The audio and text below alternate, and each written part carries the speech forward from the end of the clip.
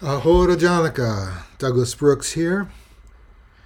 I hope this finds you well. It's Wednesday, September 13th, 2023. I went surveying the news this morning. I found floods in Libya and the continuing devastation of earthquakes in Morocco. The meeting of tyrants across the world. War and on the home front, questions about democracy and justice, a four-time indicted ex-president and a Congress with nothing better to do than to begin impeachment proceedings, groundless as they seem, against their current political rival president. So I went looking for truth, and I found a good bit for us to think about how we're going to contend with these matters of the world, matters at home and abroad, matters inside our hearts and out.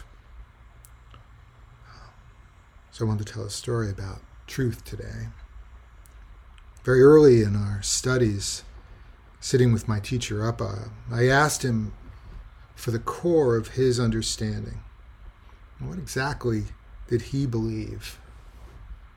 What did he think truth is about? What is truth? I was barely more than a teenager, and I was eager to believe because I longed for the truth. From science, from religion, from wherever I could find it. I went looking, and I knew I wanted something substantial, something real and lasting. I thought there might be even something, finished, complete, a kind of perfected result.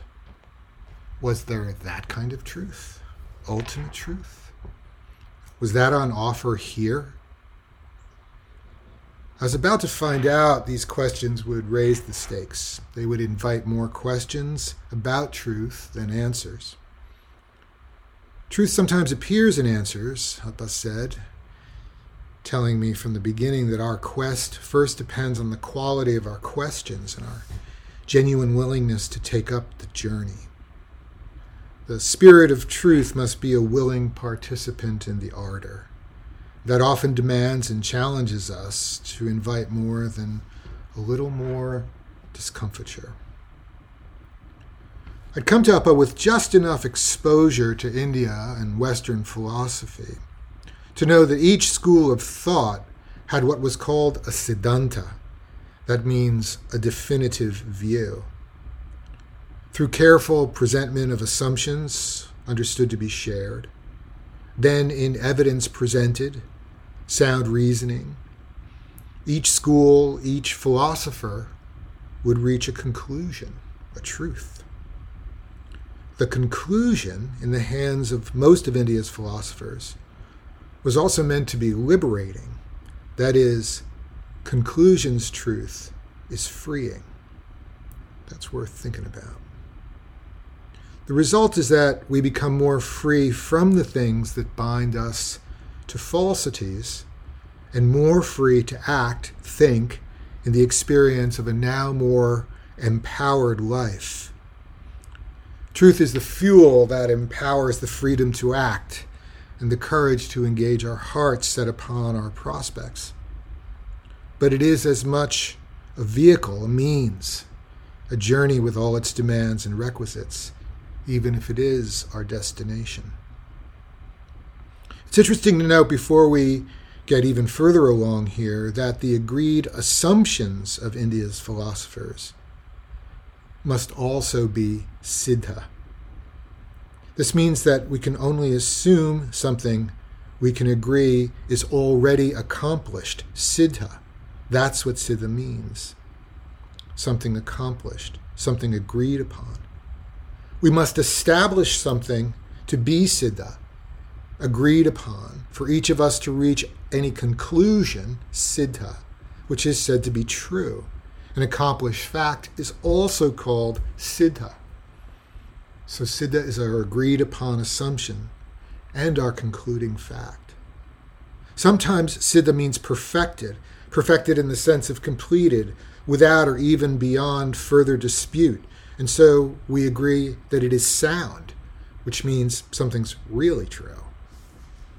And to make this clearer still, then, the conclusion of the argument is meant to be siddha because its truth is deemed similarly veridical.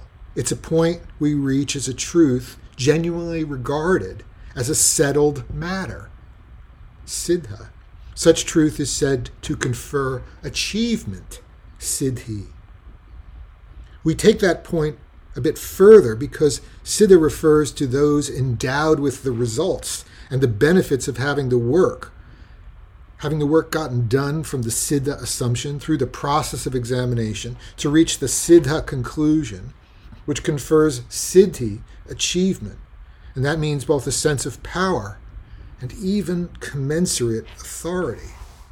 One who is a siddha can be regarded not only as having arrived at the successful conclusion, but also having gained the objective freedom. What is fulfilled is an illustrious task, the achievement of knowledge. That's also often understood to be a state of beatitude, a kind of sublime awareness that's considered perfected, siddha. The siddha is said to be just in such a state of being.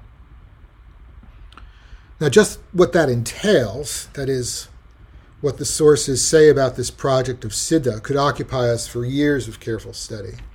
Suffice it to say, not every school and tradition agrees what is the conclusive argument, how that conclusion translates to empowerment, and what freedom, liberation, really means. They'll have a great deal to say about their accomplished ones, their siddhas. But suffice it to say here that these matters of making true arguments or simply accomplishing truth quickly drift into religious realms, where siddhas are claimed to be able to perform all sorts of deeds that defy credulity. Seems rather ironic to me that siddha becomes a word used not to describe hard-won truths, well-deserved for ardor, for the very human process of learning and the human accomplishments that manifest when we make a really good case, even a sound argument. But instead, siddha becomes a state of power that asserts non-rational achievement as the ultimate result, or at least as the real byproduct. In other words, what starts out as a quest for facts and truth turns into claims of power. Buyer beware. The siddha now is attributed much more than human understandings, made possible as they are with method and doubt and learning, but achieves results that can't be refuted and are demonstrated by applications of dominance, authority. Power is shown to reshape the world and our collective experience. That's some dangerous business, and Uppa was careful to make clear he wanted nothing to do with that kind of siddha. We must not allow achievements to become idolatry. That's where it gets cultish. The siddha is no longer knowledgeable by serious shared endeavors of learning, but instead by an irrefragable personage of power. And this is why we mustn't allow the idea of siddha as an accomplished truth to become a symbol of indisputable truth. Rather, it's that truth is indispensable because it involves the power to make disputation, honest argument into worthwhile human discourse, and so into empowerments. What we do with power is up to us, but where there is truth, there is power to be had. Think Einstein's equation here, and we immediately recognize that true formulas can have very real consequences. The connection between trying to get it right and becoming powerful, whatever we think that means, is never an easy matter to sort out, no matter where we look in the course of human events. How true achievements are said to manifest power puts us right back in the middle of the most controversial human endeavors, to say nothing of how truth can be misconstrued, or what to do about the powers of misinformation, disinformation, and the manipulation to produce wholly unedifying, dangerous results. To misuse an argument is dissociated from the work of the Siddha and begins to smack of what Indian mythologies regard as the work of the demons. In other words, it's the demons who make truth the handmaiden of falsity in order to procure power by whatever means, for whatever ends. So we know power can be had with or without the truth, so long as what's true is less important than what serves a particular desire, however selfish or manipulative, unsalutary, even however destructive that desire is. It's those latter traits that define the demons in our myths and stories, and they help us distinguish truth as a project that frees us to attend to the world in a healthier way. Now, the Sanskrit word for truth here, this helps. It's the word satya, and it's directly related to the word sat, and that's directly cognate to the English verb is. Thus, the truth is what really is, what's real, and we're being invited to find out what that means by creating well-accomplished siddha arguments. Put the other way around, a well-accomplished argument is what we call true because it somehow stands with reality, and it stands up to the rigors of the process of argument. Truth isn't only the results, and this is the important point right here. Truth is the process that we have to take seriously. We have to take to heart and mind. That's a lot to take in, but whoever thought finding things out, much less true things, would be easy? Well, for now I'm not going to survey yet another tradition's case, how this or that philosophy makes their claim of siddha and the rest. Though, as I said, I do love this process of discovery and learning. I'm deeply curious how different schools of thought and different humans who lived in particular histories created an understanding of their world. The history of humans attempting to form truths and the meta-issue of what they think truth really is, these are worth our time. We'll invariably learn as much about ourselves as we do about the past. When we ask why we think something or another is true, we put ourselves in a position to change, to grow, to evolve, not only with the things we think are true, but with learning itself. Truth isn't just what's learned, it's the learning. So I want to return to that day I asked Appa for his Siddhanta. What was his last conclusion? His end game, his truth. He must have one, right? Well, first he explained much of what I hope I just tried to say here, all the while twisting his pencil and speaking in tones that meant to invite rather than admonish or insist. Truth as I came to learn from learning with him and from this example. That might be discomforting, might be difficult to claim, it might be hard won. But in his person, truth and learning were never heartless. In fact, even the toughest truths, offering the most painful messages, need to come straight from the heart as they do from a clarified mind. Discomforting truths are the beginning of true compassion because we become willing to address the facts as far as we can admit them to be known.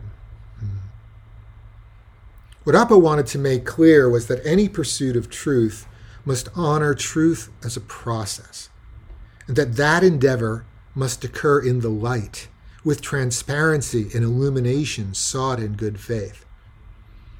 By good faith, he meant without duplicity, with candor, with no second agendas and as few biases unstated as possible.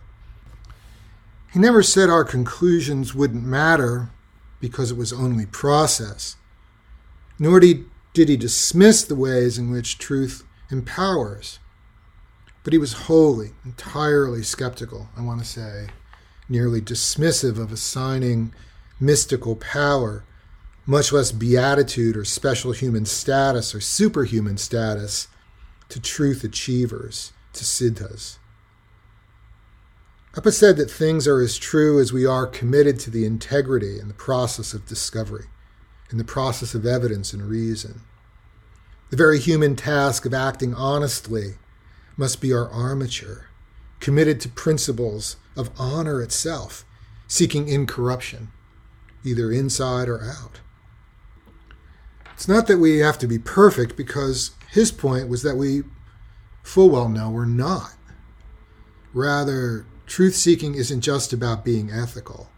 It takes a heart set upon being ethical even to get the process underway. We can't be truth-seekers until we decide to be good. Now, not to be insufferable about the matter, I think that what Uppa was saying about these traditionalist philosophers of India provides a worthy contemplation for our current situation. We're going to need to fight the honest temptation and inclination we have for our own biases. We're going to have to want to be honest, even to have the chance at truth as an empowerment, as a siddhi. How we will address the very issues of climate change or deadly global pandemic, technological assault, the politics of oppression, all the attendant cruelty and aggression and manipulation. We must come first to honor that truth is process. We're going to have to recognize that those processes are themselves matters of dispute. We're going to canvass assumptions and bias and predispositions. Where do they come from? How do they influence us? We're going to have to take seriously the very human endeavor of uncovering the facts, sorting them honestly, whether or not they redound to our advantage. We're going to have to let the deep discomfort, the felt anxiety, and the waters of pain in which we swim, just to breathe, to enter into conversations with reason, with our wits, with good sense. That sounds hard or paradoxical. That's what we're going to have to do. That's a Siddhanta worth having. And most of all, we're going to try to build, day by day, as far as we can, a fortress made of integrity, not to become invulnerable or impregnable, but to become more capable, more receptive, more stalwart in efforts to be true to ourselves, true to each other. India's philosophers help us here, because to be true literally is to keep it real, to keep it satya. And being real is compelling and it's empowering, because it is indeed efficacious, it's productive. Operating with purpose and meaning is our real end game. So Uppa told me his Siddhanta wasn't about belief. Rather, it was about creating measures, a process of development, a course and means of proceeding and moving. It was dynamic. And if it was going to be empowering, it was going to have to be about how willing we are to trust and how much confidence we can place in our hearts, how courageous we are to create truth. The world precarious and dangerous, but truth is empowering, not because we don't falter or stumble, but because we can commit to trials with candor, without forsaking empathy, without giving in to indignity. We may have to tolerate what's abhorrent to protect freedom.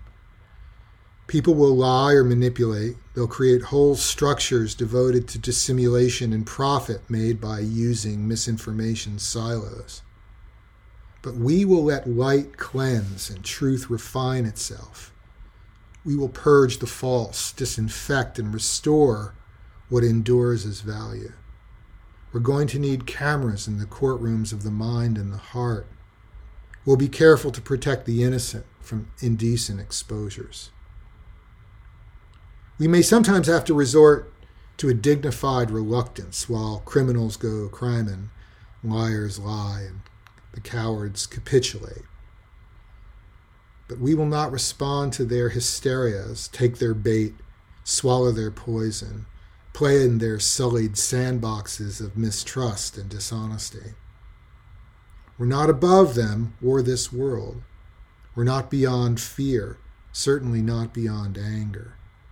But we are going to keep it real by staying in a world of facts as far as they can be known, by trying to make arguments that play by honest rules. Because truth is an outcome only when it's a commitment, a process, a manner, a feature of our character.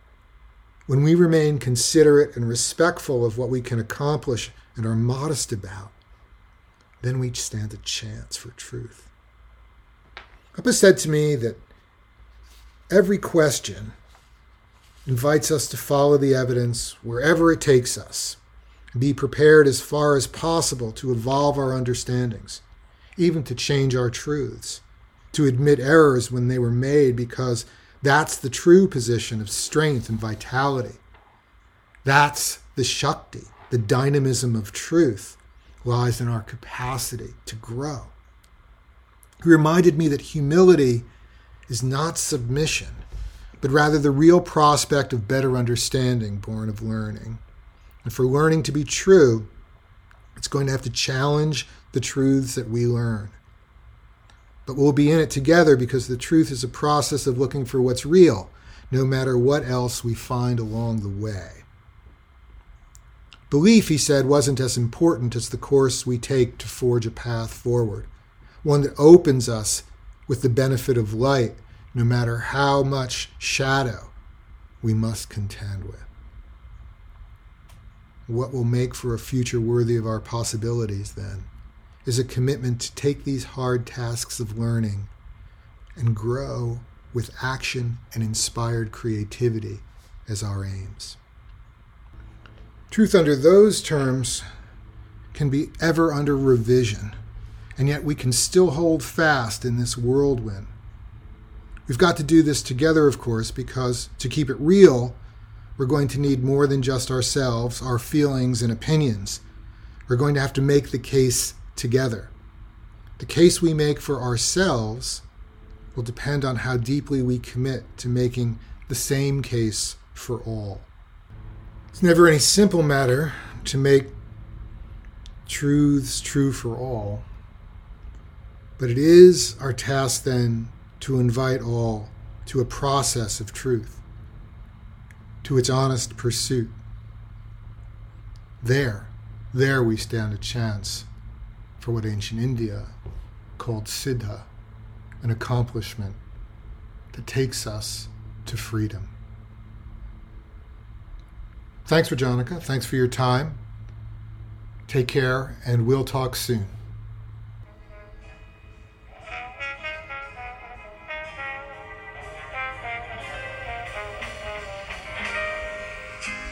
I'm gonna love you like no one's loved you. Come rain or come shine.